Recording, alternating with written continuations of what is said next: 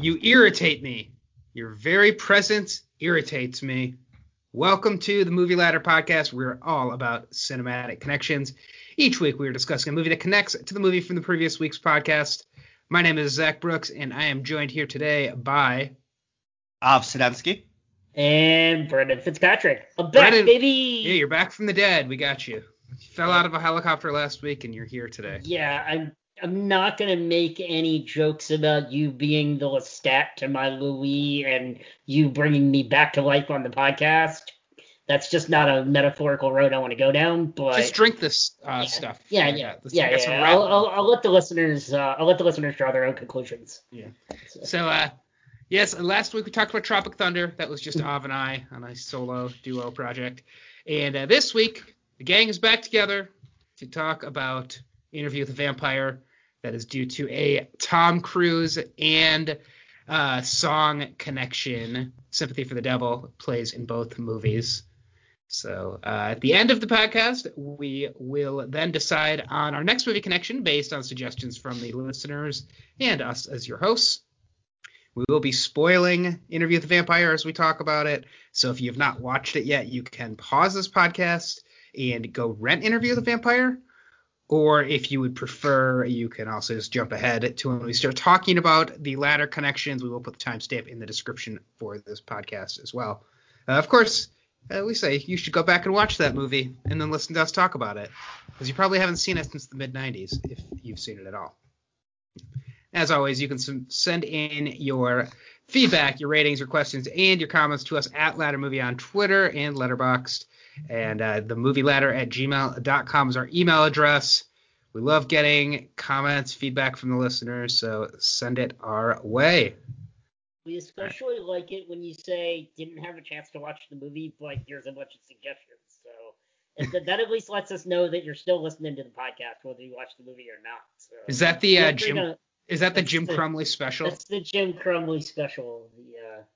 But I'm okay with it. I mean, I'm just happy people are listening, you know? Yeah, exactly. I was thinking about our podcast here, and it's kind of like it's less of a podcast and more of like a movie book club, basically. So, yeah. That's how I started describing it to people when they ask me, what's your podcast like? I say, we talk about movies, and it's like a movie book club. Yeah, basically, we just get together, and some people have read all the book, and some people haven't read a word, and some people listen to the audio book, and some people decided to burn the book completely in their houses. So there you go. Av, how are you? I am doing well. How are you? Good. Av, we have a bone to pick with you. What's that? Last week, we've gotten a lot of complaints because last week you said fuck the listeners. I did. And, we regret to inform you, Av, you were canceled. Oh, no. Av is canceled. Oh, no. Wait, did that come from Jeff? Jeff's not allowed to cancel anybody. I canceled Jeff. That's all of Twitter is canceling Av. I saw myself trending. I was nervous about that. Never good. Never. I think there's an old joke, or it's probably a relatively new joke, that says like every day Twitter has a main character and your goal is not to be it. Right. You never want to be part of any club that would have you as a member anyway. So. That's true. Yeah. Yes. Life motto. But with that all said, in all seriousness, Av, you are canceled. I'm super canceled. Perhaps self-canceled. I guess today this episode is going to be my last episode as a regular host of this podcast, I guess. Nothing to do with the podcast itself. This is more just like a personal. I hate Zach. Brendan's okay. But that just like kind of averages out to mediocre. No, in all seriousness, this podcast has been super fun. Got to see a lot of movies, new ones, old ones, rewatches, first time watches over the last 9 months now, 35 movies or so. Yep. 36. And it's been an absolute blast. It's been great talking to you guys every week, and it's just more of a personal life decision, work and kids and school being back and everything just accumulating to the point that I wasn't able to commit to allocate the time necessary to do this podcast in a proper fashion on a week-to-week basis. That does not mean that I am going to disappear forever. I hope to be back from time to time if I am welcome back. And I think my understanding is that I continue to get a 1/3 share of all ad revenue that the podcast earns. Yep. Absolutely. So your point 0.0000 of a cent will be in the mail January. Oh, that's a lot higher than I thought. You also have to pay all the hosting fees. Oh, Yeah, okay. exactly. Got it. Okay. Well, I'll just say that it's been really great having you on the podcast, and I wouldn't have wanted to do this without you to start with, because you bring a much deeper well of film knowledge and film criticism than Zach and I have just by ourselves. You have a much deeper knowledge base when it comes to both old and new movies. You've seen a million movies and you've rocked them all. I definitely look forward to having you pop in from time to time and continue to send in feedback for episodes that you're excited about that you want to contribute to. And yeah, you're not going to be a stranger. It sucks. I mean, we're all in the middle of multiple national crises, including trying to manage our own lives, and everybody's just got to do what's best for them. Zach? I agree with everything you said. It's been fun doing it. We're going to keep doing this podcast every week, and it'll be good to have Av back on as a guest whenever he feels inspired by the movie that we pick. So that means you're going to have to listen in a timely fashion. So I plan on continuing to be a regular listener of this podcast even when I am not a part of it. So looking forward to hearing you and Brendan every week talk about movies. That's what we like to do here, and that's what we'll continue to do here even when I'm not here. And I think it's going to continue to be great. And it's as I said, it's been a blast these last 9 months. It's gone about as I would say much better than I thought. I was like, okay, yeah, we'll do this thing and it'll probably last 4 or 6 weeks and we'll all probably get bored of it or just not want to, make the time for it. And to our credit, we've kept it from feeling like a chore. I genuinely look forward to every week. In particular, like during like the real intensity of quarantine, this was like basically the only, other than my wife, this was like the only conversation I had with adults on a weekly basis almost. So that was definitely something I really looked forward to. Now that life is back to normal, that's less so the case, but still something I've continued to look forward to, and I will continue to look forward to being a listener. And if opportunity knocks and I'm able to come on from time to time, I look forward to that as well. Yeah. And so I think, this podcast wouldn't be good without a third wheel. So some weeks it'll be just Brendan and I, but we're going to try to get some random guests in here too. And when appropriate, maybe we'll bring Frank back since Frank has like no movie knowledge at all. He could be coming in with fresh eyes for just about everything we pick. Although we are definitely open to suggestions for people to hop on, be the third guest. So absolutely. As you suggest movies, feel free to suggest who you think might be a good guest. That would be really fun. Probably Brad Pitt and Tom Cruise aren't coming on just yet. Right. But maybe. Yeah, and I mean, it's going to be hard to get somebody like Rob Sesternino, so maybe stay away from you guys should ask Rob to be on the podcast. That's probably not going to happen, not to disappoint the listeners, but you never know. You never know. But yeah, I really, shoot for the stars, right? Exactly. What's the worst anyone can say? No, we'll get over it. But yeah, you're not quite in the coffin yet. So, what else has been going on this week? So I watched a bunch of movies since our last episode. Oh man. The one I will talk to about is the one I watched last night, and that is The Hunt for Red October. Love that movie, yes. Yeah. I loved it as well. I thought it was great. I actually wish that this was the movie we were talking about today because I'm like really excited to talk about The Hunt for Red October. This cast is just like unbelievable. It's just like a who's who of like stars and what could have been and just like random. Oh, right. That guy, like the what's his name from Home Alone 2, the bellhop. Is that Tim Curry? Yeah. And just like this like slice of Alec Baldwin's like kind of like sliding doors career where like he was going to be like a big movie star instead of just like a goofball who's on SNL and Jack Donaghy. Who, looking back, who would have guessed that like there was a point in time where like Alec Baldwin was like a replacement for Harrison Ford, or not a replacement, just meaning interchangeable with Harrison Ford. And he has his shining spots in a few other movies here and there, but like it seems like he was like really on course to be an A-list action star or blockbuster star, and I don't really know what happened there. I'm sure other people have studied this more, but yeah, it was just like a really fun movie. Sean Connery is amazing in it. I like that. It seemed like they decided that the Americans would be American and the Russians would be British, which was fun. Yeah.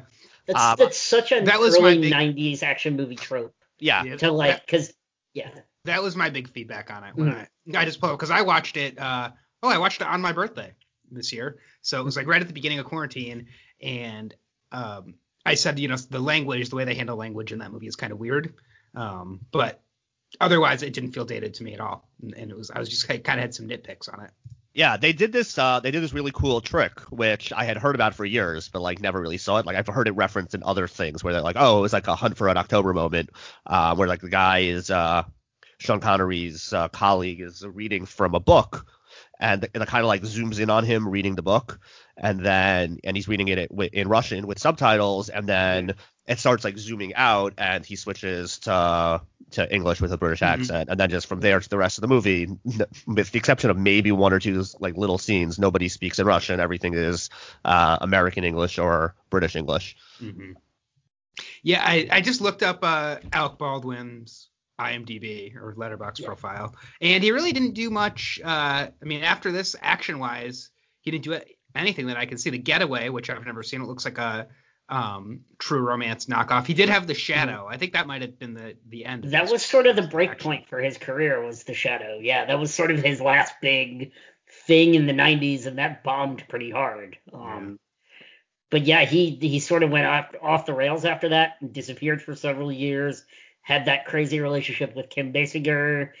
Had a lot of personal issues as well as, I believe, drug and alcohol abuse issues. And finally seemed to have gotten his stuff together in the early 2000s with 30 Rock. So, it's been a nice career rebound, but he's definitely a long way from his early 90s leading man swagger that he had in Hunt for Red October. Definitely.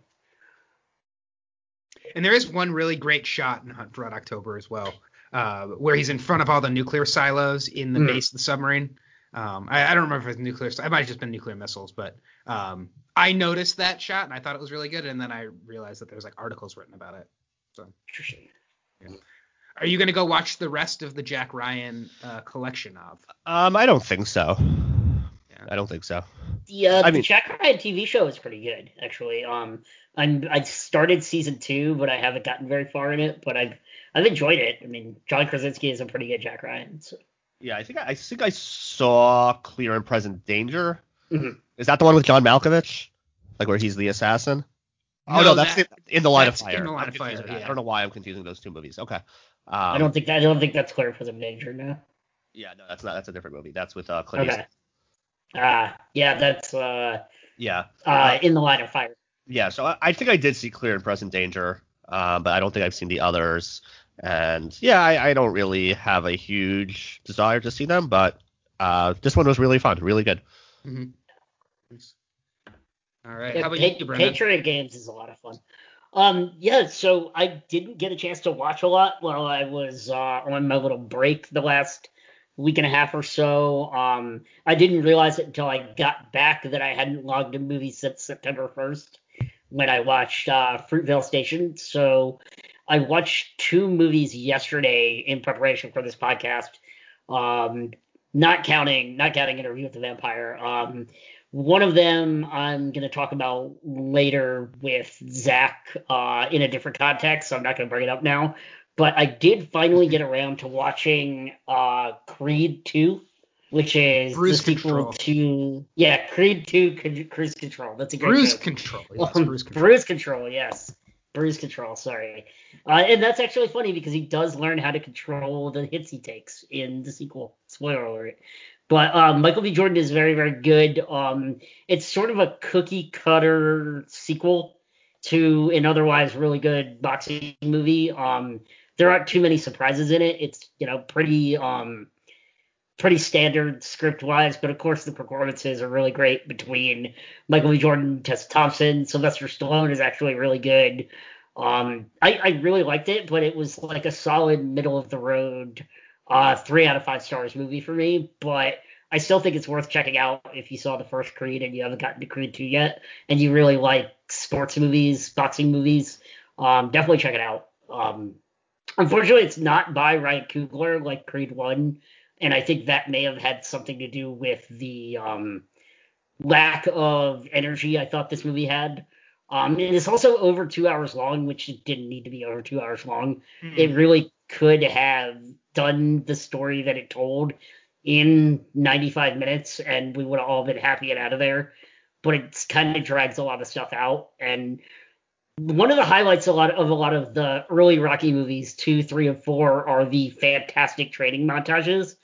And it tried to do a training montage around the middle of the movie, and it was just bad. It wasn't a very good training montage. Like, it was just And that's always like the coolest thing in those movies is you set a really good music, really good song to a really awesome scene of this guy working out in an unconventional way in some unconventional space. And it tried to do that with this, but the song wasn't very good, and the things they chose for him to train with were just sort of lame for this pump up, get ready for the fight training montage. So the actual boxing scenes are really, really well done, and Michael B. Jordan is just really cool. I like him as an actor. So yeah, that's what I've been watching. And I did I'll put this in my what I've been watching because it's what I've been listening to. I did get a chance to listen to you guys' review of Tropic Thunder last week. I actually really enjoyed what you guys had to say, and agreed for the most part with both you guys and the listeners.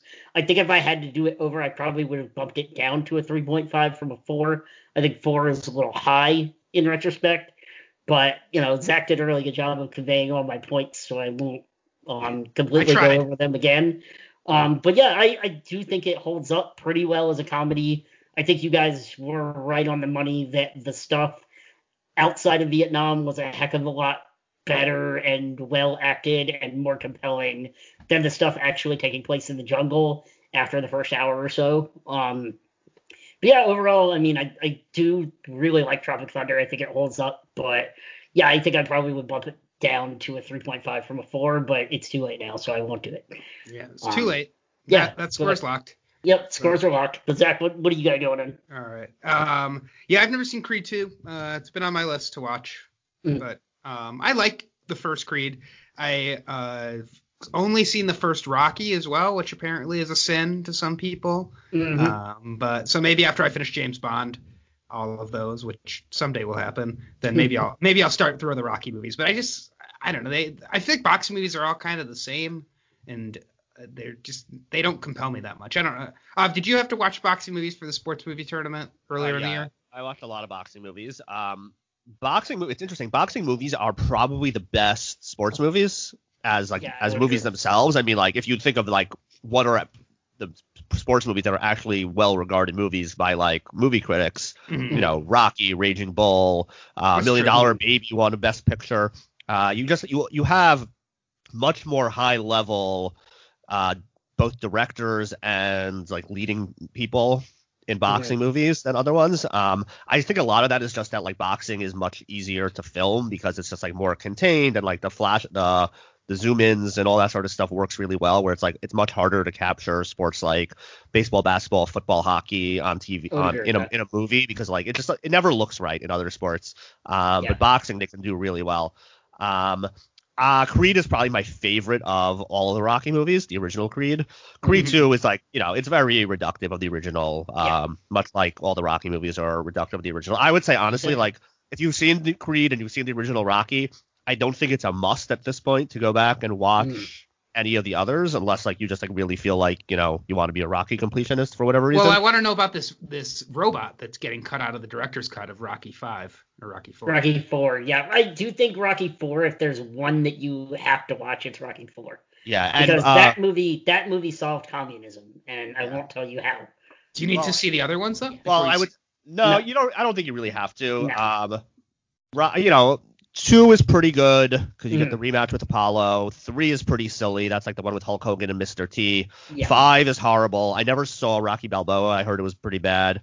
Yeah. 4 is probably the best other one. And if you're going to see Creed 2, it would make sense to see Rocky 4 before you see Creed 2 because there's like a character connection.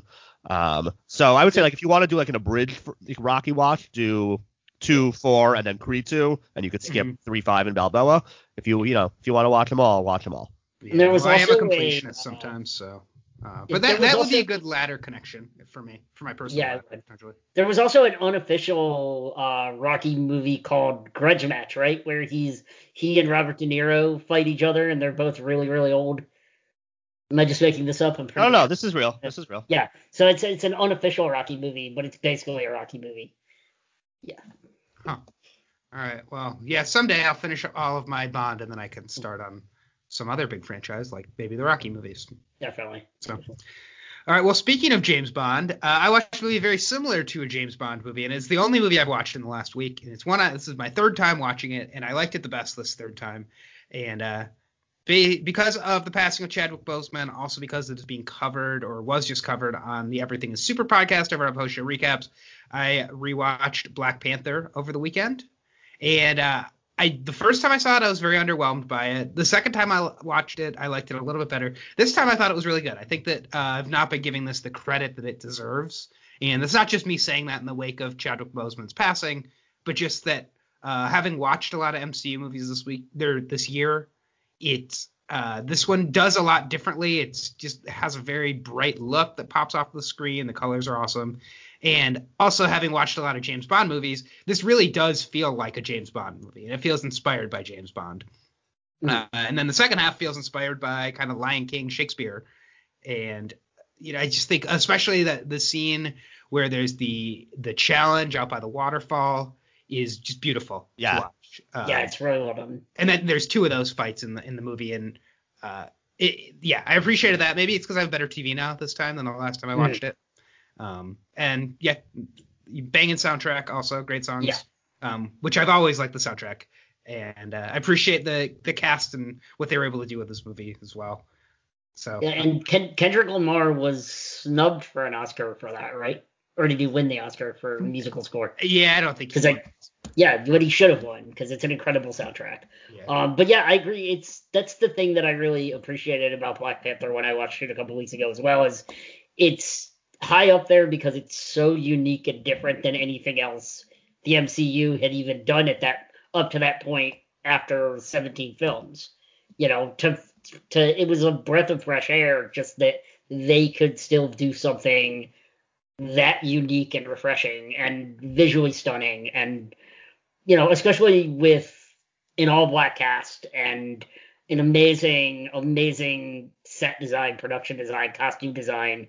It's a real, oh my god, I'm gonna say it, pun intended, it's a marvel to behold. Yeah, I mean, I am an unapologetic Black Panther defender. It is my number 1 rated of the MCU. It's more self-contained, so it doesn't have like all of the like serial nature and like the references and the callbacks and all the different characters coming together, the ways that make like the last 2 Avengers movies so epic.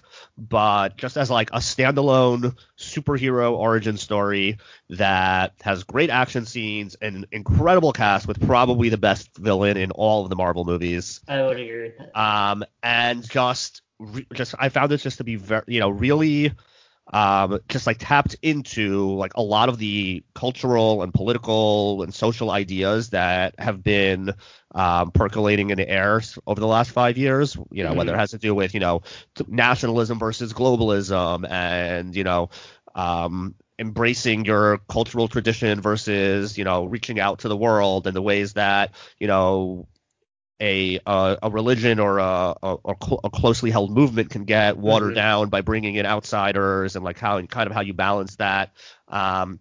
I just thought it was a real accomplishment, and with Ryan Coogler and Michael B. Jordan, so we're two of the movies that we talked about have them. Yep. And yeah, it's just I think it was an astonishing movie, and I actually thought about rewatching it last week because of Chadwick Boseman. Just didn't really get around to it. But I'm sure I'll rewatch it sometime soon. Yeah. My it's not in my top 10 or it's close to my top 10 list. We'll see if it finishes there when I finish this MCU rewatch. But it's not my number one. I do think it does a lot. And I think, you put it really well, too, just about how this movie addresses a lot of the social and political ideas that are out there right now. Mm-hmm. And were out there at the time when it was created. And to have that packaged in the highest grossing superhero movie of all time and just in a way that is very accessible and more accessible to people. I think that's something that it does that other superhero movies had not done, other MCU movies had not done.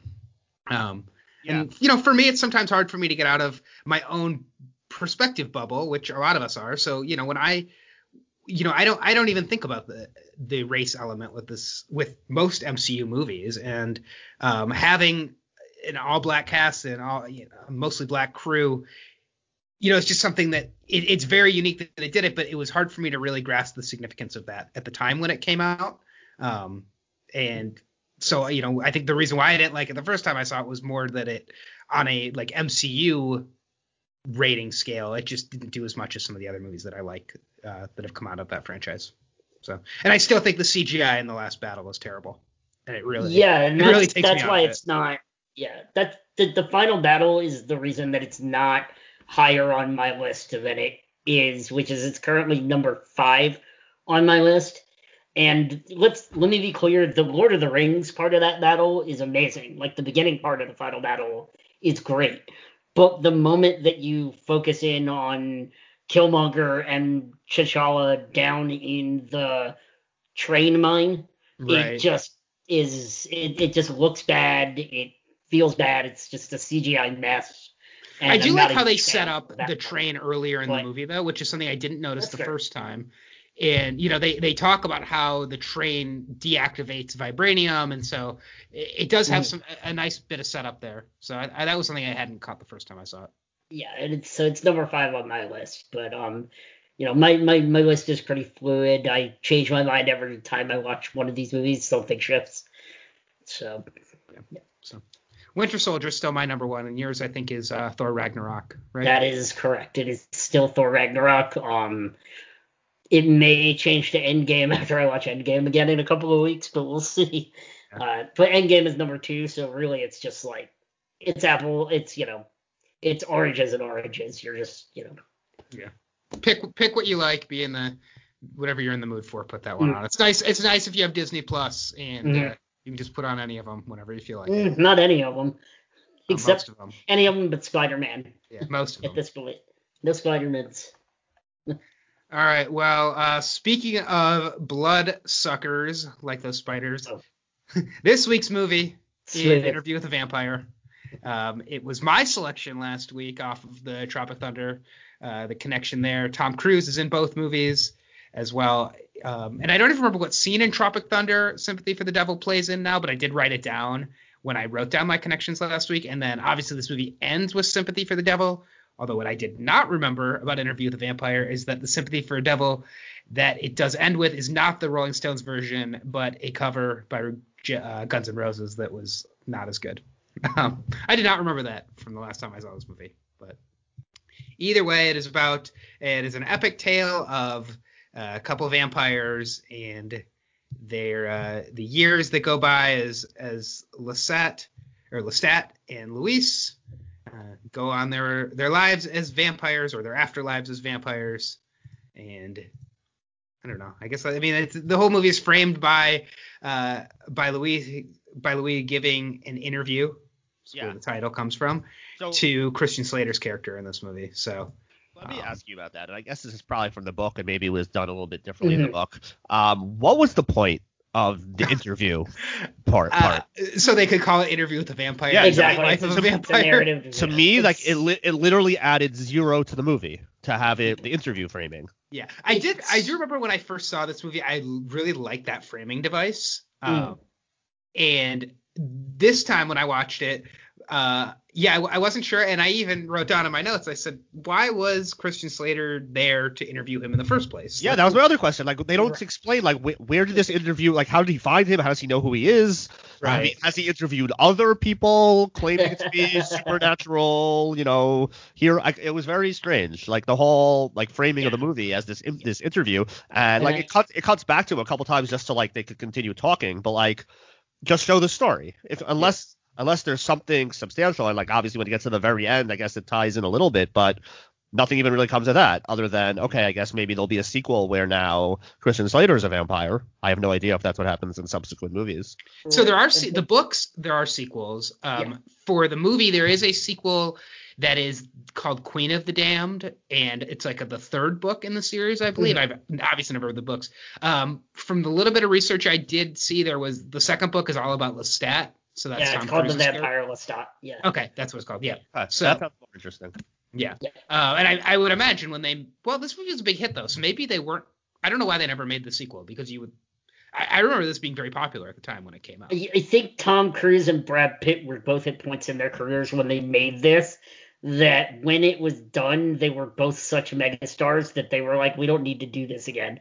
And it would cost way too much money to get the two of us on the screen again. That's true. Because they had to go on very different paths post this movie and never intersect again, because they were the two biggest movie stars in the world.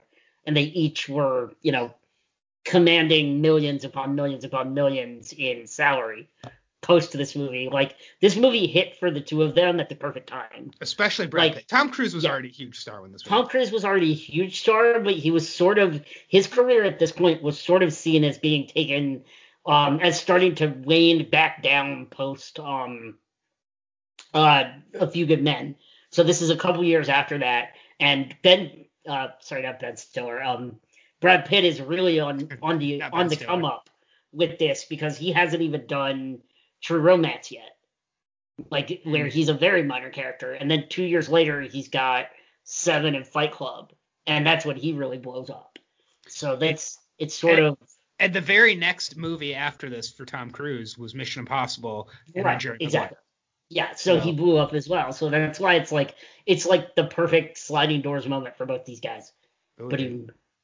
I think that was my big takeaway watching this. I had a couple big takeaways, but one was I was just kind of like, we got a movie with Brad Pitt and Tom Cruise in it, and this is what we got. And here's the question: have you ever been less interested in Brad Pitt and Tom Cruise on screen together? Has Brad Pitt ever been less interested in being on the screen than he is in this movie? I think is a better question. He didn't even seem to be enjoying himself. But part of that is the vampire. Part of that is the character. Part of that is the character. He's like a contrast with Cruise, who's like his usual like flamboyant, over the top, energetic, like frenetic.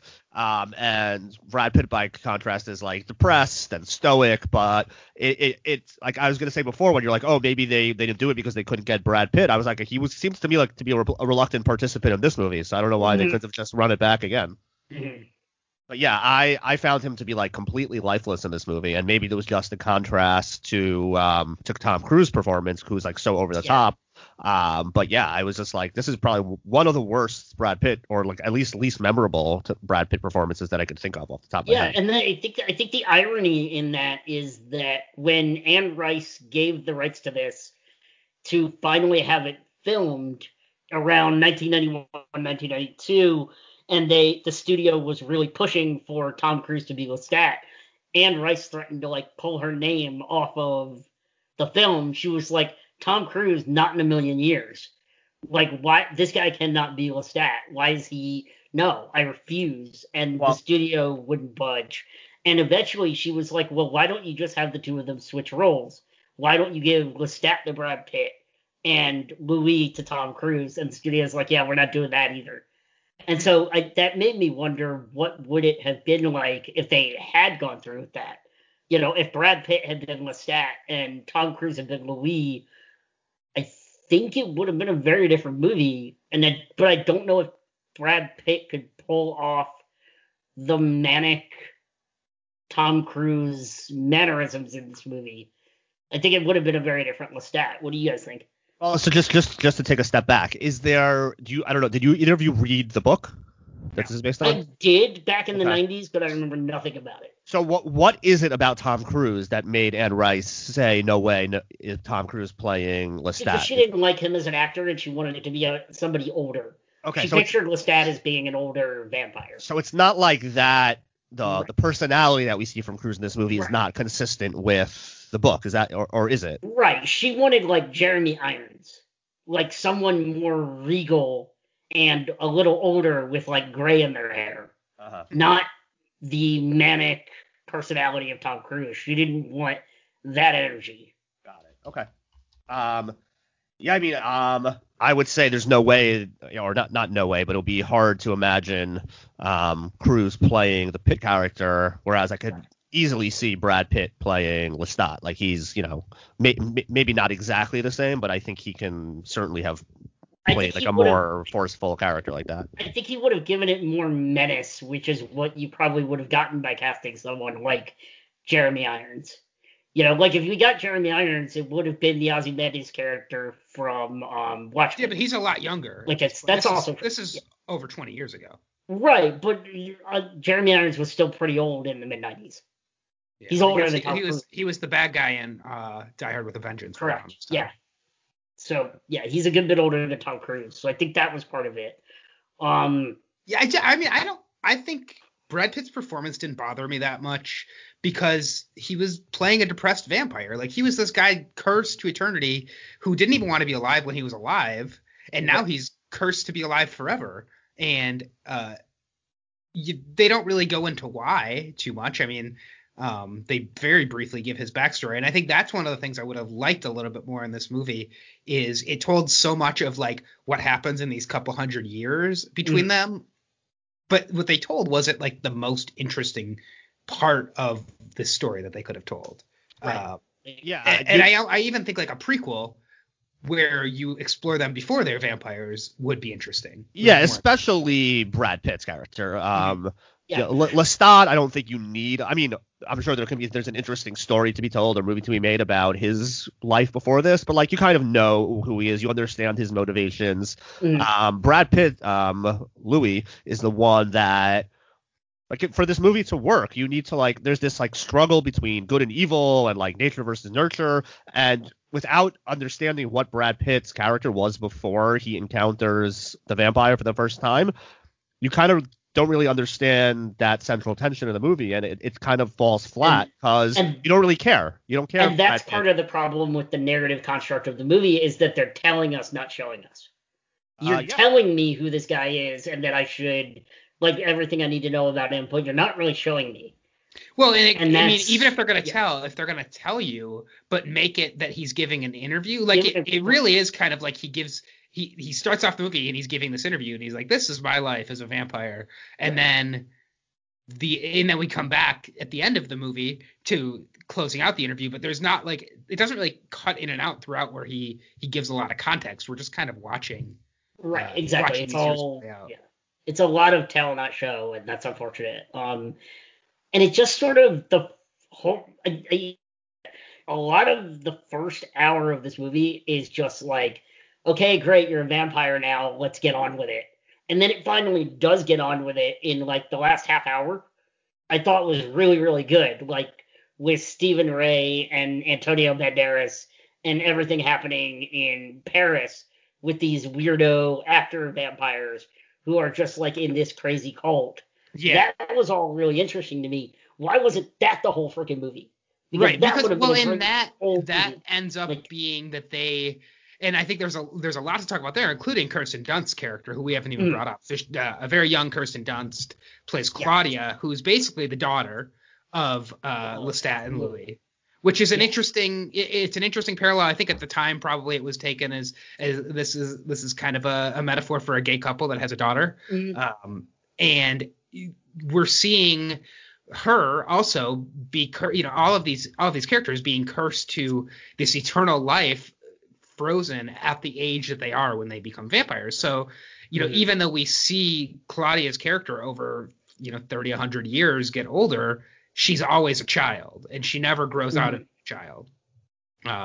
And then the fact that she kills Louis but doesn't kill Louis or Lestat. Lestat, Yeah, like, which that stuff is all very confusing to me as well. But that this group of theater vampires finds out about it, and then the punishment scene. Yeah, that stuff was interesting, but a lot of that was just not very well explained what went on there. Yeah, right. I think it was more. My understanding is that the punishment was more for them turning her into a vampire in the first place. Because she was so young, like, they get mad. They're like, we don't turn someone that young. But I thought the punishment was that she killed Lestat, and that Louis was part of it. Okay, so maybe I was misunderstanding that then. Well, I thought it wasn't clear. So yeah, it was not clear. Well, what were you going to say about that part? I just really felt like basically when they leave and go to Paris, like that felt like completely disconnected from the movie to me. And I was like, okay, well, let's see where this is going. And I was just like, well, this is just like a different movie. Right. I also thought the whole like, I killed you because you drank dead blood was just like a total like, oh, well, you didn't say that that's a thing until now. Right. Yeah. No, they did. They did say that. They did. They Okay. talk a little. Okay. They talk a little about the rules at the beginning, but it's not laid out. It wasn't laid out enough for my liking that like these really are the rules and these aren't the rules, and like they could have clarified the real rules of being a vampire a little better, I thought. Yeah, well, what I did like is that Louis at one point when he's talking to Malloy I don't know, Malloy, I guess that's how you pronounce his name, Christian Slater's character, when he's telling him, he brings up like the stereotypes of vampires, like garlic and some of these things, and is like, yeah, that's none of that's true, but I mean, sunlight and then obviously drinking dead blood are the things that can kill them, and I actually do think that is an interesting wrinkle to this, which is I don't watch a ton of vampire movies, but the idea that if you screw up and you drink dead blood, that's one of the few ways that a vampire can be killed. It's like they're like poisoned by that. And I thought that was interesting. And then I also think like if you look at this movie really as a curse for these for the people who become vampires, that they are trapped for eternity as vampires, right?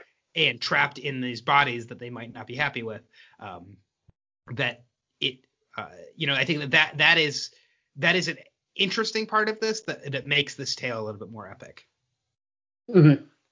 I agree with that, and especially it makes it even more tragic for like Kirsten Dunst's character to be, a 10-year-old, 12-year-old girl trapped in this, vampire lifestyle, and I thought whose mother, her character's mom dies because of the plague, because the plague. Exactly. Yeah.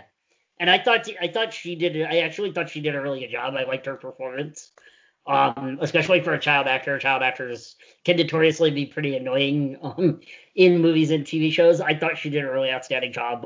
I know she was nominated for a Golden Globe for this. I don't think she won, but she was nominated, and I thought that was pretty cool. Yeah, that actually surprised me, because I thought she was a kid actor. I thought she was just very like yelly in this, and it made sense. I mean, for the age she's at, with the lifestyle, with the life she's in, it made sense for me for her to be that angry, especially with Lestat. I did like too, having being a Lost fan. This movie reminded me a lot of Apaterno, which is the Richard Alpert story, and just telling a tale over this long of a period of time. Yeah. I just wish what we got over the period of time was a little bit more interesting. I agree. I will say that it actually, like, one of the things that this movie did to improve on the book, to make it a little less creepy. In the book, the Kirsten Dunst character is only 5 years old when she's turned into a vampire, and I think that her being at least a preteen makes it a little more palatable. But it's still pretty creepy, the whole relationship with them and her. But I can't imagine if they had actually stuck with the source material and made that character 5 years old. I don't think it would have been nearly as good at all. It would not. It would have gone very badly, I think. So and I forget Kirsten Dunst is young. I mean, in this movie, she's probably like 10 years old in this 10, movie. Yeah. And I just feel like between this and Spider-Man coming out, Spider-Man was in 2000, right? So Yeah. Spider-Man was 2002. So Spider-Man was almost 10 years later. So Yeah. Okay. But she did do a lot and in in the Spider-Man, 90s, she's playing a high school girl, so it's yeah, not but that's like Beverly Hills 90210 high school. yeah, age. yeah. She had a pretty big 90s though. I mean, she was in a lot of female-driven movies, teen movies and such, romantic comedies and stuff like that. So she had a pretty big 90s. So. So let's see. I don't really have a ton of questions for you guys on this movie. So did you prefer the first half to the second half then? Did you have a preference? I think I did. I was definitely at least engaged in like the first half of the movie and just like wanted to see where things go. When they went off to Paris, I kind of lost interest in the movie. I think the movie loses focus. I think it's this movie is probably overly long based on the story it tells. The central conflict of the movie that I mentioned before of confronting whether evil is inherent in us or all these different things. It just kind of like repeats itself over and over. And as you said, in a movie that like takes place over hundreds of years, to see like these characters like still confronting the same basic tension in their lives hundreds of years later doesn't really make much sense. Or I guess if it does, that's just even bleaker existence. But you would expect to see some sort of character development and growth over that amount of time. Like you should at some point become accustomed to the life that you've been living for hundreds of years and there's no way out of, and come to terms with it. Yeah, the idea of like a reluctant vampire is interesting, which is what Louis is in the beginning of this movie. He won't even he won't kill humans. He's eating rat blood and killing animals until he finally does kill Thandie Newton's character. I believe that was his first kill. And so I thought it was interesting seeing him be reluctant, and then still even after he's had his first kill, to still hate Lestat and to have this rivalry with him. Although I just didn't feel like the rivalry was built up to the point where when at the end of the movie when they see each other and Lestat is old and decrepit, having somehow survived, which I don't really understand how that happened, like why they have this, I guess, rivalry, and that's what the end of the movie is. I don't know. What did you, Brennan? What did you think of the end of the movie? Do you think the end of the movie is saying this is like an eternal battle between these two vampires? I think it is. I think it's a legacy thing. I think it's it's about the cycle, Lestat keeping the cycle going, where he is basically destroying anything that Louis likes or is holding dear or chooses to see as pure. So he's now corrupted Christian Slater's character just like he did the young girl to basically fuck with Louis and his life. Yeah. It's a never-ending cycle of the two of them. Yeah. Yeah. I get that. I just think it's it just wasn't, I mean, it just to me wasn't very well set up. Like what if this movie was told more that it's like we have the reluctant vampire and then he and the vampire who turned him like have this eternal feud. But it's just kind of like he just showed up out of nowhere, killed Christian Slater's character in the car, or attacked Christian Slater's character in the car, and then turned him into a vampire. And then we're just supposed to be assuming that's like his new, like the guy on his team. We're not really ever given a why is the problem. Like we're not given a reason to really care that Lestat is even still alive. Like that's part of the problem. Is that if Lestat was just dead and gone and the movie ended with Louis popping out of the back seat and biting Christian Slater, I think that's an ending I can more get behind. Yeah, I think that's a much better ending. Because it would subvert the expectation that you had going into the ending. And to have Tom Cruise just show up out of nowhere and to look like he did at the beginning of the movie really does take you out of it and go, okay, I don't understand anything that I just watched for the last 2 hours. Like, yeah, it bothered me a little. Yeah, I think that's actually a much better ending because that tells the story of Louis going from this reluctant vampire, living hundreds of years, acclimating to society, being able to watch the sunrise because it's on TV, and realizing that he's cursed like this forever, so he embraces being a vampire, and then having this heel turn where he turns on Christian Slater, kills him, and then he's the one who's driving off with Sympathy for the Devil playing. Makes a lot more sense. It makes a lot more sense to me, too. What do you think? Is that a better ending? Yeah, let's rewrite it. All Let's right, rewrite let's it. do it. Sequel time, baby. I do think too, like we're talking about the music, which obviously was the connection, that song. That song made no sense in this movie because the rest of the movie is like a very good. I like the score quite a bit, but it's like an instrumental score that fits with the time. And I guess you could say that because the end of this movie takes place in the like quote unquote present, that they would play Guns N' Roses, but it was the only sense of any music with even lyrics that was in this movie was over the closing credits. Yeah, I'll say I think that if the point is that Lestat is the devil, I have no sympathy for him. So Yeah. he's not sympathetic at all. So I don't know. Maybe it's an ironic sympathy. Louis is much more sympathetic. He Right. didn't want to be a vampire in the first place, and he just made a Yeah. drunken decision one night to agree to be a vampire. Right. Temptation. He drank from that poison cup. From the forbidden cup. Forbidden fruit, yeah. What I'll say is that I did really love, speaking of that scene in the beginning, I really love the way the film was shot as far as using New Orleans and the areas around New Orleans as a setting. Yes. It's a beautifully shot movie as far as, the old plantation style mansions and the marshlands, and then even using downtown New Orleans and the actual buildings that were down there to shoot in. It's a beautifully production designed movie, as well as the costumes. Like I'll have, the costumes connect to a couple of movies we've covered so far, as well as the time period and the setting. Yep. But yeah, it's a really beautifully shot movie. I do really appreciate that. Like that's one of the things that's gonna save it from really being in the bottom for me. Right. No, and I think for me too, like that's what I really liked about it the first time I saw it, because I do remember really liking this movie, like so much so that I own the DVD. I've never watched the DVD until this week, but I bought it at some point from probably like one of those Best Buy 3 for $25 deals Right. way back when those were a thing. And so I did like this movie when I first saw it, and I think what I liked about it was just that it does tell an epic story over a long period of time.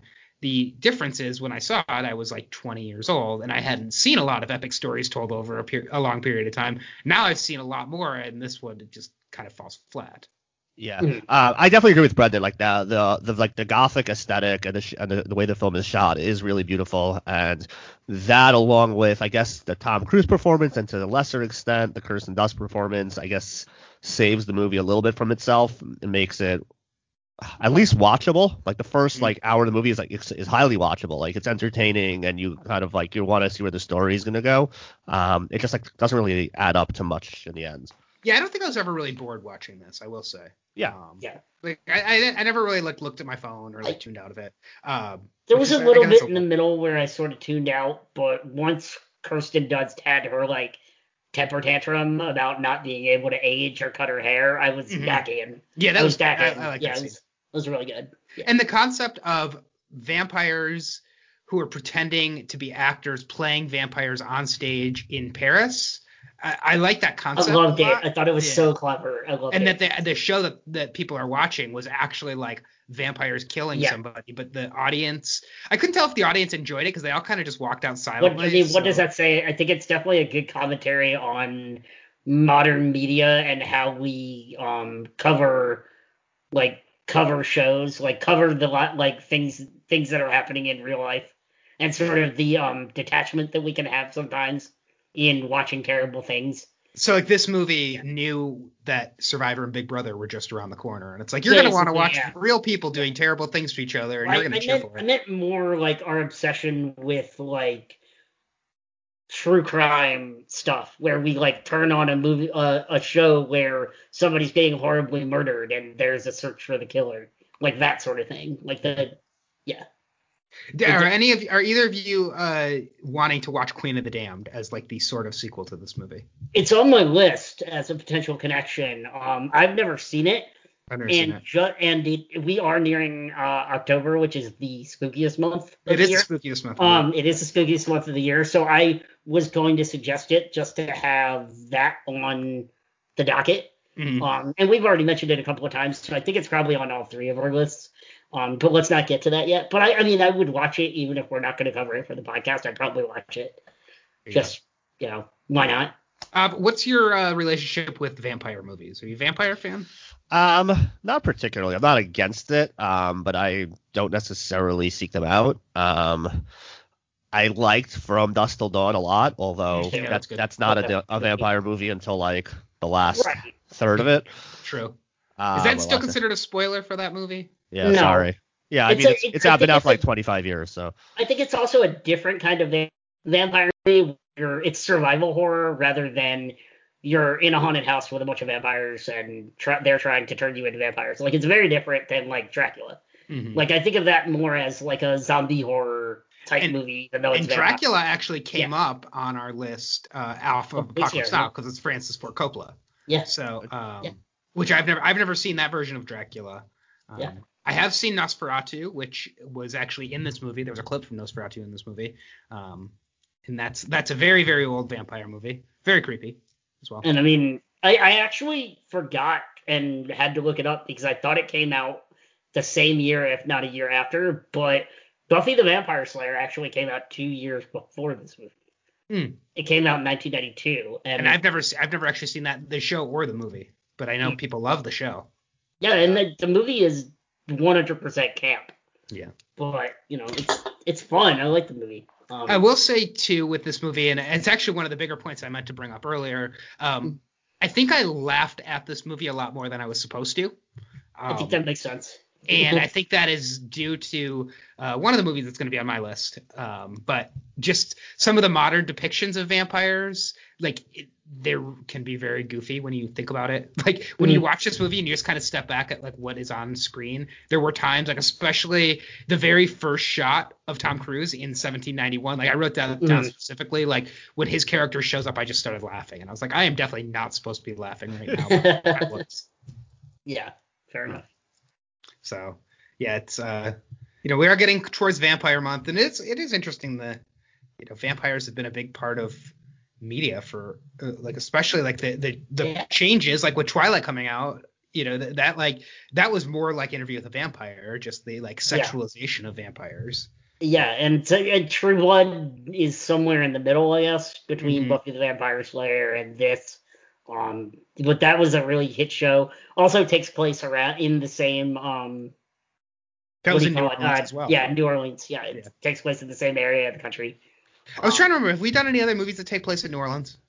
Not off the top of my head. No. Yeah, I was trying to think if we had so far in this. Like it's getting to the point now where we've covered so many movies on this podcast, like this is the 36th, where I really need to have the ladder in front of me to remember like everything that we've covered. Yeah, and it's funny because I don't think there are a ton of really good movies set in this area. Feel free to tell me I'm wrong, listeners. I don't think there are a ton of really great movies set in New Orleans. So it's nice to. Not set in New Orleans, but The Room was written and directed by Tommy Wiseau, who is from New Orleans. Right. Well, that came up last week as well. I'm from New Orleans. Yeah. All right. Do you Also, guys have San Francisco. anything else on? That movie's set in San Francisco. Oh yeah, so The Room is a good connection. And this movie opens in San Francisco, so there you go. And ends in San Francisco, right? No, it's back. San Francisco. Yeah, right. Yeah, with Slater. All right.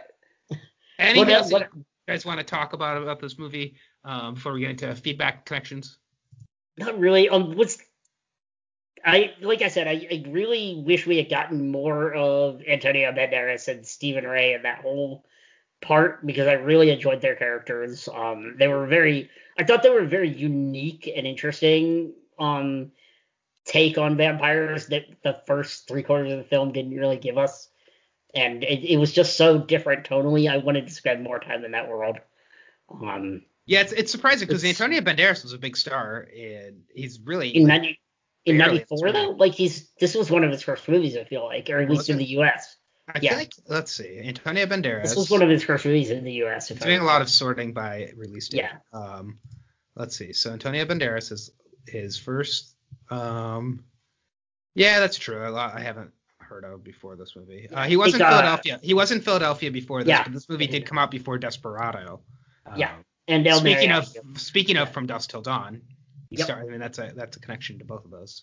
So I guess he wasn't that big of a star yet. All right. Well, let's get into feedback and connections for this movie. And we just have feedback from a couple people, unless anything's come in while we've been recording. It has not. All right. So the first bit of feedback we got was from Jeff. I found out after we picked this movie that Jeff hates vampire and zombie movies. And so thank you, Jeff, for watching this, even though you hate vampire movies. And his feedback reflects his taste in vampire movies. It says, I do not know if there's a movie I've sat through and watched in its entirety that I hated more than this one. I don't think the acting was particularly good. The story and the plot was not anything better and anything that was compelling. And the ending was bad. How did Tom Cruise's character get all the way better? What happened to Brad Pitt? I really don't care, but it seems like a hole in an otherwise terrible plotline. If I could give this a negative rating, I would. I kept thinking, I'm going to have nightmares for this crappy movie. I will give it a 1.0, which I believe is the lowest, which you can give on Letterboxd. It is the lowest that you can give. Don't tell him about the half-star capability. Yeah, I guess what did happen to Louis? So Louis gets pissed off at Christian Slater's character. Right. And says, I'm going to let you live, yada, yada. And then, that's it. You don't really know. Yeah, and then just goes off. And I mean, I guess we're supposed to assume that, like, these two are going to have, like, a battle, like, they're going to be these, like, trying to think of a good comparison where it's, like, two people who battle for eternity against each other, like a Highlander type thing. You mean like a Jacob and a Man in Black? Yes, there we go. That was exactly what was So, yeah, maybe they're going to go to the island. Who knows? Maybe they are. Yeah. Is that where the lamppost is? Is it in San Francisco? New Orleans. Oh, yeah, San Francisco also. Yeah, oh, wow. You're right. Good call. So Molly wrote in and she said, I remember being disappointed by Interview with the Vampire the first time I saw it. On a rewatch, I like it even less. I've read the book, and while Tom Cruise does an okay acting job as Lestat, physically he just seems very wrong for the part. I don't think the vampire hair and the makeup is very good. It was all just a lot of long hair and creepy contacts. I was so bored of Brad Pitt and everything else about this movie. Did anyone really care what happened to any of the characters? I'll admit the best part was the very end when Lestat comes back and drives off with Christian Slater. I would actually be interested in seeing what they do next. 2 stars from Molly. Maybe I think I agree. If we had gotten to see what happens next, I wouldn't have necessarily hated that ending. But because we didn't, I hate this ending. See, I like that the ending leaves it open. I just don't think it was like set. Like it's an interesting twist that Lestat is still alive. I just don't think it's like we already saw Lestat was alive and he's like decrepit, but then he's better. But also we don't know how he's alive. And then if he's alive and Antonio Banderas' vampires can read minds, then they should have. I guess they would have read. They were reading Louis' mind that they had killed Lestat, and not Louis' mind if he was successful at it. But also, why is he picking on this poor reporter? Who cares?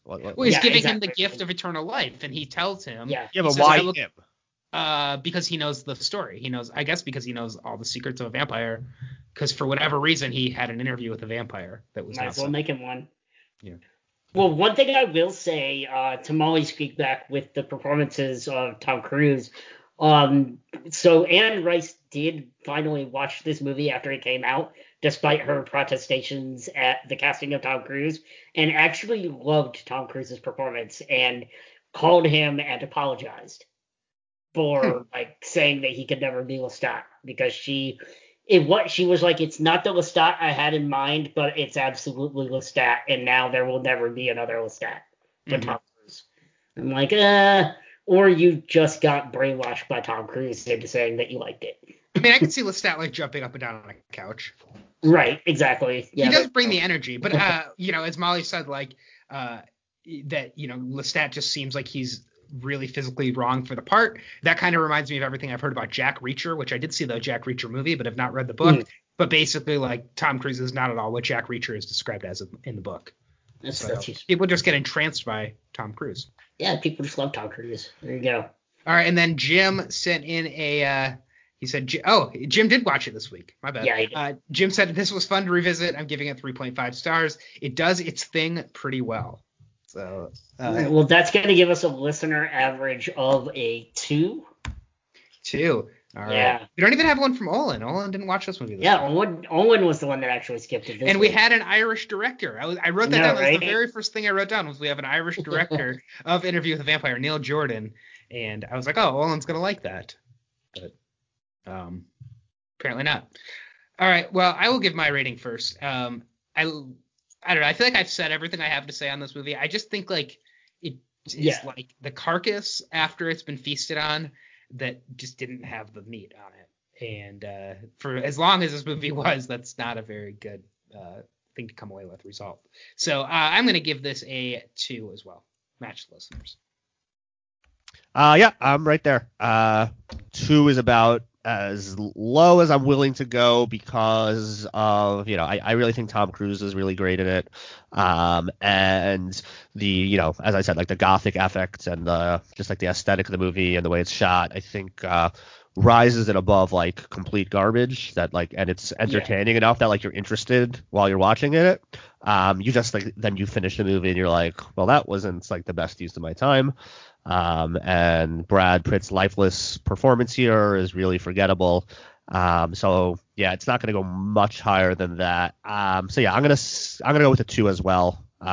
I was thinking maybe 2.5, but then I was like, well, Tropic Thunder was a 2.5, and I think even though I didn't love that, I think it was probably a little bit better than this because at least Tropic Thunder was better. You at least had some fun with Tropic Thunder. Yeah, this was just like kind of a dirge. Yeah, and I hate to like be the echo chamber here, but I was actually coming into this with a 2 as well. And like you said, there's a lot that I liked as far as the set design, the production design, the costuming was all really well done. Tom Cruise does give a pretty good performance, even if he's a little tonally different than what the movie I think was even trying to go for. It's just not. I mean that and actually I have written down in my notes is a final 30 minutes that you absolutely loved because of the climax enough to make up for an otherwise boring ass movie. And that's kind of what this felt like. And that was going to be my question to you guys is do you think that if is the climax of a movie enough to make up for an otherwise ho-hum first 3/4? And for me with this, it's just not, and it's not enough to put it above a 2. But I'd be curious what you guys think. Like, is there any movie you can think of where the last act just really saves it and makes it a great movie? I feel like there is, and I feel like it's one that we talked about on this podcast, but I'm not sure what it would be, and I'm just trying to think. But I do feel like there have been times when I watched a movie and been like, yeah, it wasn't that good, but then the end, it really picked up. I feel like was Insomnia like that? Yeah, Insomnia was like that. I would say that with Insomnia, yeah. Yeah. So, yeah, I mean, I like the score too. I want to make sure I did bring it up, but I think the score actually works really well in this movie. And it was just something I noticed as I was watching it.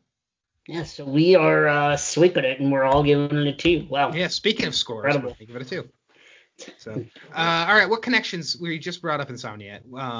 I have a couple connections that I wrote down, and we already talked about Sympathy for the Devil, which was that and Tom Cruise was the connection. I also wrote down as a more specific connection, Tom Cruise looking ugly. Because, and obviously in Tropic Thunder, he's bad makeup Tom Cruise, yeah. And in this, like, he's wearing a lot of makeup, and I guess he's supposed to look attractive in this movie, but he's just like really pale and gross. So yeah, I also put that. I think the narration / someone writing this story down, whether it's true or not, for a novel, that connects it to both Tropic Thunder and Apocalypse Now. Yeah, I put the same sort of as well as a connection. Yeah, the same sort of narrative construct. What else for Tropic Thunder? I didn't really have too much. There was the play, the big fiery scene as well. Was Tropic Thunder. The stage play. Yeah, that's a good one. There's a stage play of Tropic Thunder. Yep. And then like we just talked about it, but based on a book, so based on the Anne Rice novel, and then the movie in Tropic Thunder is allegedly based on a book. So it's kind of a loose connection, but yeah.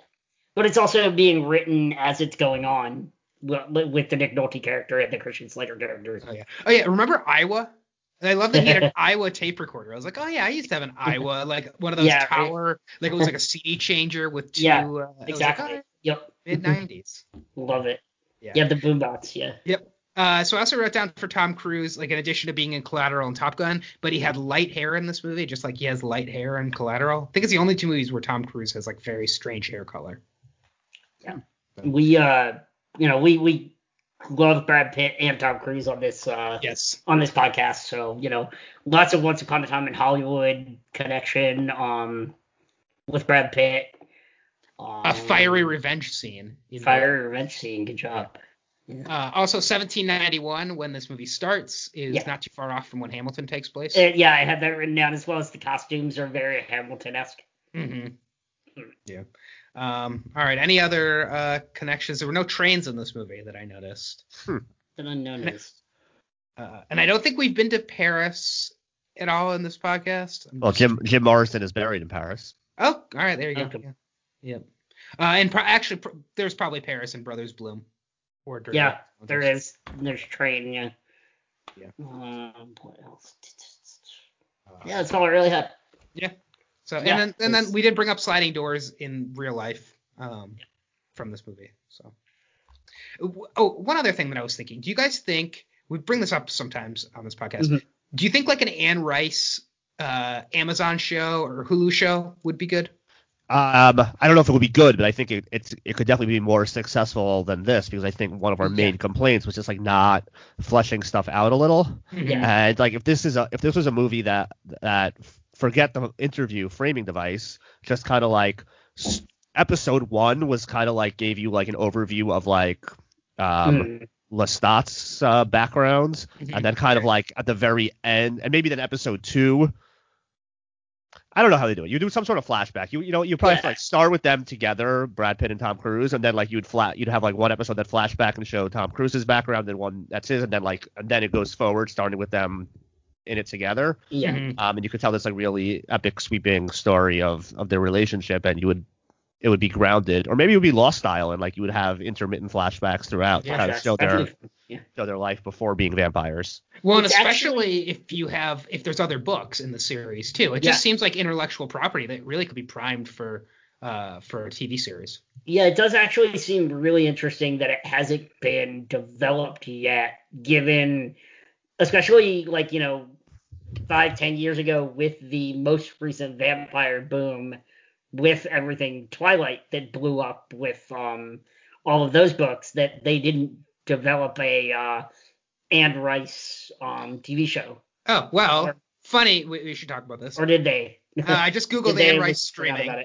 And in May of this year, which of course, like there was a lot going on in May, AMC Networks has acquired the rights to Anne Rice's 2 iconic supernatural book series, The Vampire Chronicles and The Mayfair Witches.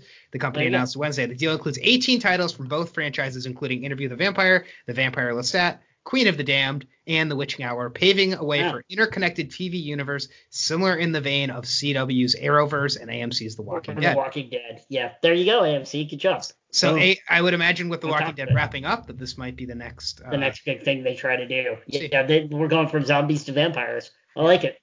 We'll see what happens. We'll see if anybody tunes into that show. Let us know how it is. I probably won't. But if there are 12 seasons of Interview with the Vampire, though, I don't know if I'm down for that. Fear the walking vampires. Oh God. Yeah. All right. Well, with that, so Interview the Vampire does average out to a 2. Everybody's in alignment this week, which is always nice when that happens. I think that's happened a lot lately. Yeah. It's happened a few times. Yeah. So let's get into our listener connections and our ladder. So we'll pick the movie that we will be watching next week on this podcast. Of course, once we do pick that movie, if you have any feedback on it or comments, questions, suggestions for next movies, send them to us at laddermovie on Twitter or themovieladder@gmail.com. All right. So for our listener connections, we're leading off with Jeff. He says, for Brad Pitt, how about Ocean's 11? For Antonio Banderas, The Mask of Zorro, which I've never seen, but I know Mac really likes that movie, and I have put that on my watch list. So and, have I. Yeah. And he said, for Christian Slater, Broken Arrow, which I did not know anybody else remembered Broken Arrow besides. Yeah, that's him and Travolta on a plane, right? Yeah, it's like I think it's like a stealth jet or something. Yeah, it goes missing. Yeah. And so it's called The Broken Arrow because it goes missing. Nice. It's like a fun 90s action movie, I think. Yeah. Yeah, I've seen it. I couldn't tell you anything else about it. Also, shout out to Christian Slater because Mr. Robot is an awesome show, and he was on that show. If you haven't watched Mr. Robot, go watch Mr. Robot. Yeah, if you're looking for a show to binge, don't watch the Vampire Chronicles on AMC. Check out Mr. Robot. So, all right, and then Molly sent in 3. She sent in, they're all vampire movies.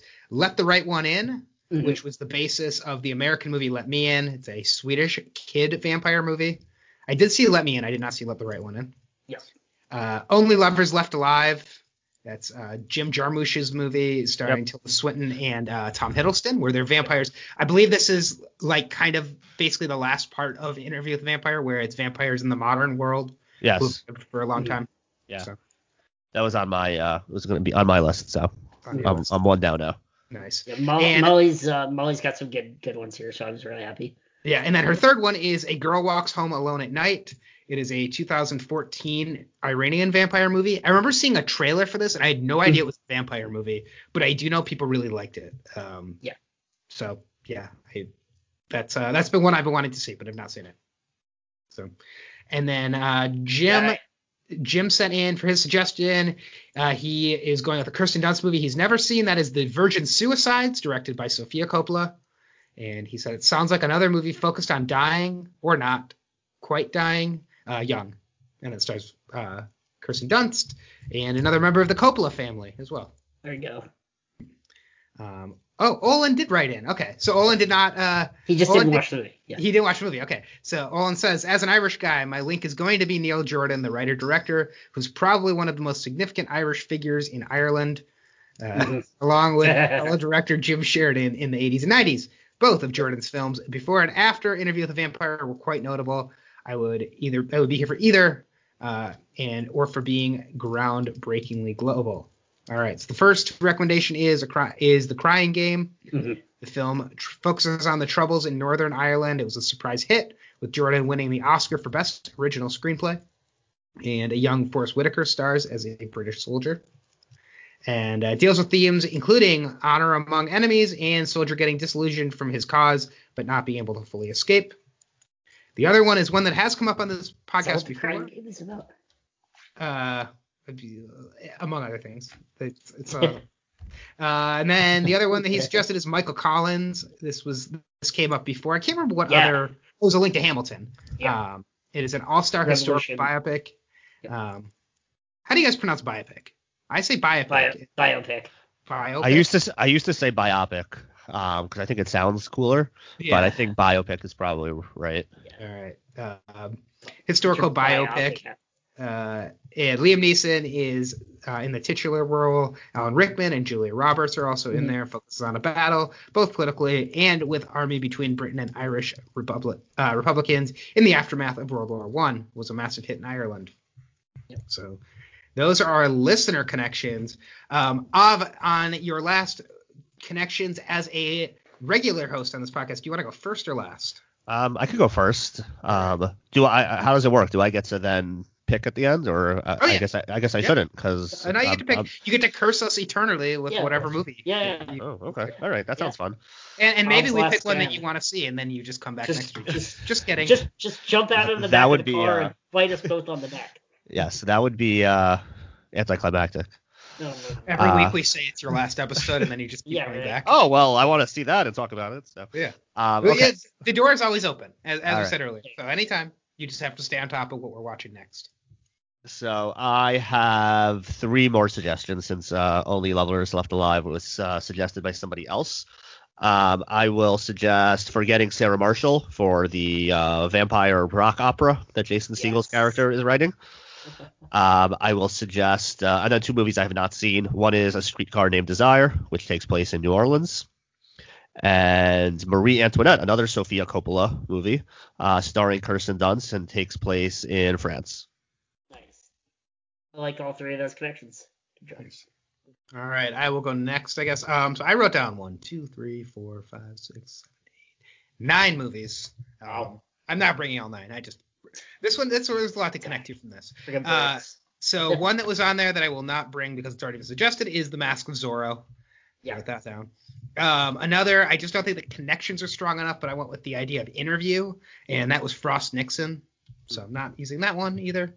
I also wrote down Brad Pitt Devil movie, and I couldn't even remember what that was called. I had to check. That is called Devil Zone? No. Meet Joe Black. It's on my short list as well. It's on my short list as well. Yeah, it didn't have very good ratings, so skipping that one. And the other one I wrote down that I'm not going to do is The Dark Knight Rises. I thought the pit reminded me of the prison in The Dark Knight Rises, but that's kind of a weak connection. Oh, Lord. I wouldn't mind revisiting that. So let's say still 5 on here. So one I have to do is is the one that is why I laughed so much watching this movie. It is a great mockumentary parody of vampires. Yeah. I've also been watching the show lately. It is hilarious. Brendan's already started writing it into the doc because he knows what it is. It is What We Do in the Shadows, Taika Waititi's vampire mockumentary. Fantastic. If you've not seen this will ruin vampire movies for you because it is just such a good parody of satire of vampire movies. So the next is another Brad Pitt movie that takes place in New Orleans and has to do with him aging a certain way. And it's a movie I really liked at the time, but people don't seem to like it. That's The Curious Case of Benjamin Button. Yeah, I did not like that. Yeah, I remember liking it when I saw it in the theater. I liked parts of it. I haven't seen it since it came out. David Fincher's. I'll also go with Francis Ford Coppola's Dracula again, just to give Jeff nightmares, basically. So there was one picking that.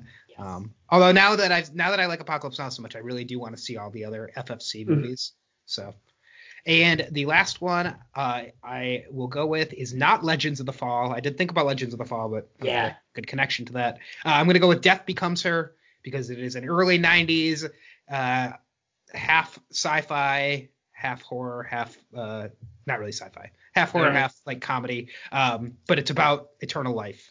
And this one, instead of being about 2 men, this one's about 2 women. Fair enough. Eternal life. Legends of the Fall was on my short list just because it's got the narrative element like this movie does, and it's also Brad Pitt, and I just really like that movie. I mean, I don't think it's a very good movie, but I think I've never seen it. It's an enjoyable movie. And there's another one like that as well that he did around the same time called A River Runs Through It. That's about fly fishing. That I also really like. It's one of those movies that like your sister makes you sit down and watch because it's on HBO and you end up seeing it a dozen times because it's always streaming. I don't have a sister. Yeah, well, if you did, you'd have watched both of those movies a million times. Sister. Anyway, my daughter just started watching Sister because it's on Netflix. Remember that? Yeah, I like Sister. Like the twins. Right. And it's like the Parent Trap. Yeah, the marriage. Yeah. Has she watched Parent Trap yet? Yeah, of course. Oh, okay. Yeah, she watched the older version. Actually, no, I think she watched both of them. The Lindsay Lohan one was good too. I like that a lot. Yeah, I think she's watched both of them. All right, so what are you going to pick, Brendan? Are you going to pick Parent Trap? So all of mine are vampire-based. So I have 4 vampire movies that actually haven't been brought up by anybody else yet, except for Queen of the Damned, which we talked about earlier. So I'm going to add Queen of the Damned to my list. Right. I'm also going to put Buffy on there because I mentioned it earlier. Yeah. Vampire Slayer came out in 1992. Luke Perry, Christy Swanson spawned a hit TV show. Maybe this movie will too. 2 other movies that I wanted to add. The first one came out a few years ago, also based on a book about vampires. This one is about the hunting of vampires, also starring a historic figure, Abe Lincoln, Vampire Hunter. That was also based on a book. I don't know if you said that. That's what I said. Yeah. That's funny. I was considering Pride and Prejudice and Zombies for like a similar, just like that, like gothic vibe with, these killers. Were those in the same series? Those 2 books? I don't know. Pride and Prejudice and Zombies and Abe Lincoln, Vampire Hunter. Were those the same? I think they're not. No, okay. I don't think they're the same author. And my final one that I'm gonna pick is that I know we won't do, but I want to give it a shout out. There is a Japanese animated film from the 1980s that is really, really good, and I watched it a ton in college, and it spawned a couple of sequels, and it's about a vampire hunter, and it's called Vampire Hunter D. I've never heard of that. 1985, and it's a Japanese horror cartoon movie called Vampire Hunter D. It's really, really well made, and it spawned a whole subgenre of gothic animation. So those are my 4: Queen of the Damned, Buffy the Vampire Slayer, Abe Lincoln, and Vampire Hunter D. All right. So I'm going to go through everything that was suggested, and then Ab will get to make his pick.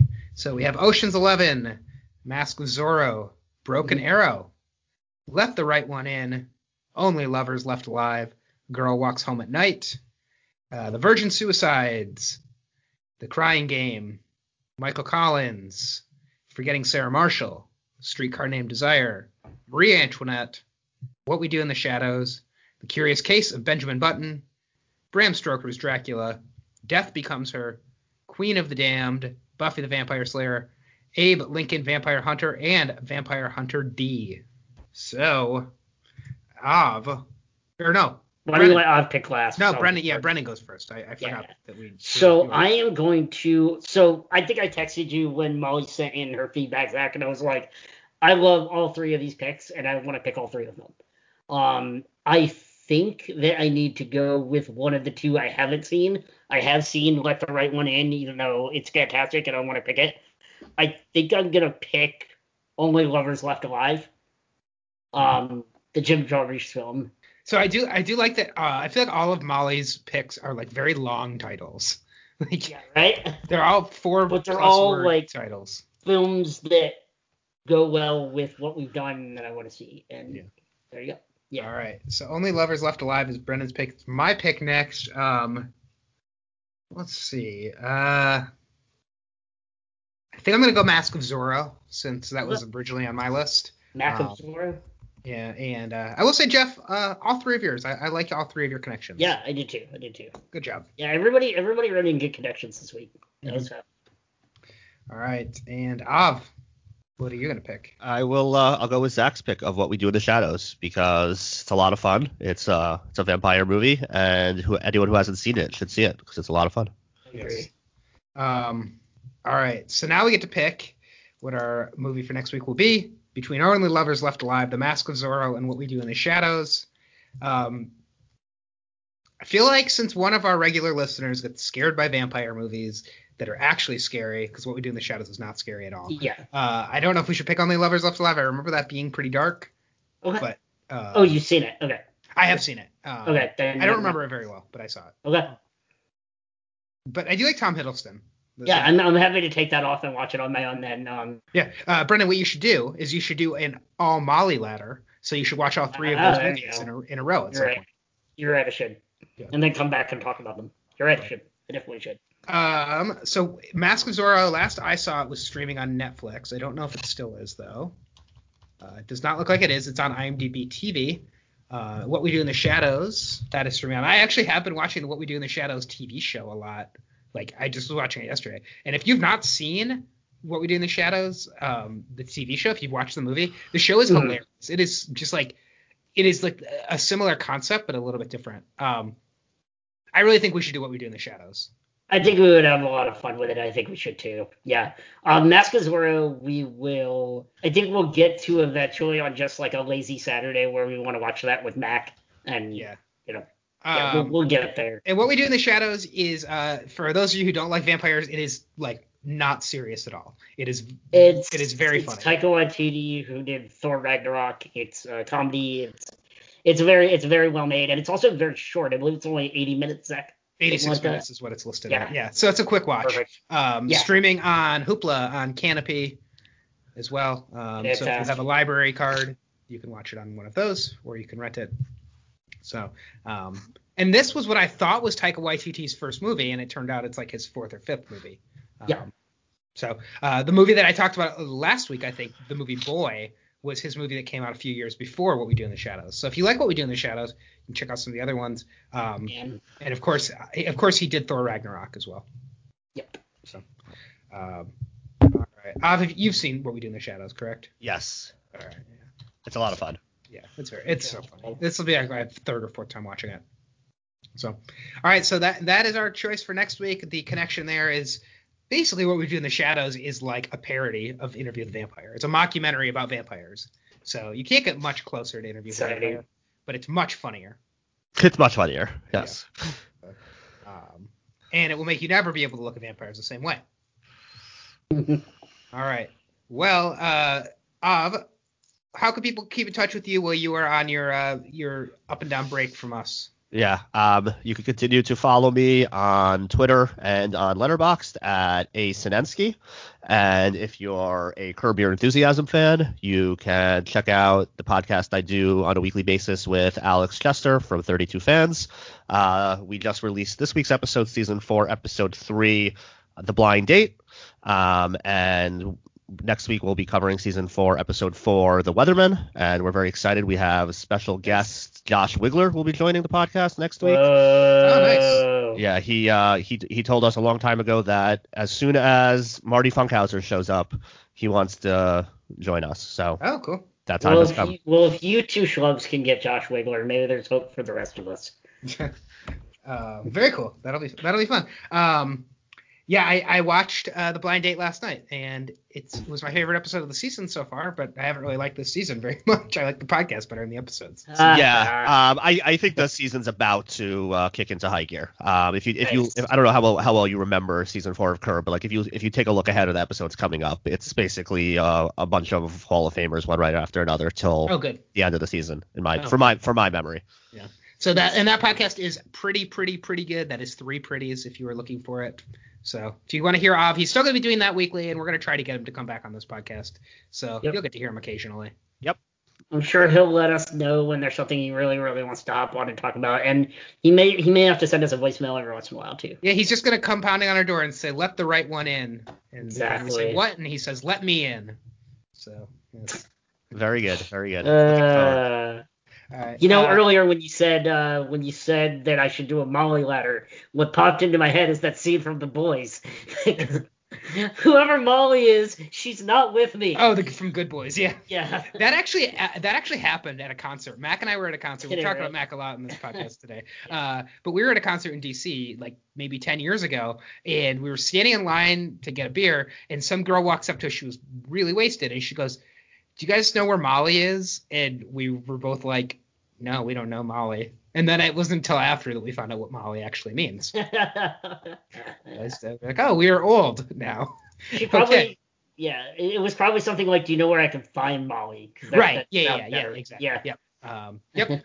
Yeah, and we were like, okay, cool, we're boomers now. That's great. Okay, boomer. Yeah. So, all right. So, Brendan, where people follow you? You can find me on Twitter at FidzyBrendan or on Letterboxd at BrenFids11. Other than that, not much going on. Same old over at Post Show Recaps, doing the social media for that. Things are kicking into high gear as we head into the fall, which is the most fun time because new shows are starting and so podcasts are dropping more regularly over there. You reminded me yesterday. Speaking of this podcast, Fargo season 4. Fargo is coming out in like 2 weeks. I had no idea. Yeah. So I need to watch season 3. I never watched it, so I started season 3 last night. Other than that, I got a new laptop, and so far so good on this recording. So cool. There you go. That's it. All right. And I did not get a new laptop recently, but I am at Brooks ZA, and you can follow me there. And we will catch you next week for What We Do in the Shadows, Taika Waititi's vampire mockumentary. Keep sucking.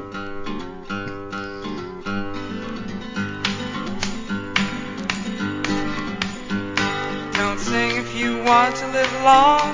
They have no use for your song. You're dead, you're dead, you're dead. You're dead and out of this world. You'll never get a second chance. Plan all your moves in advance. Stay dead, stay dead, stay dead, stay dead and out of this world.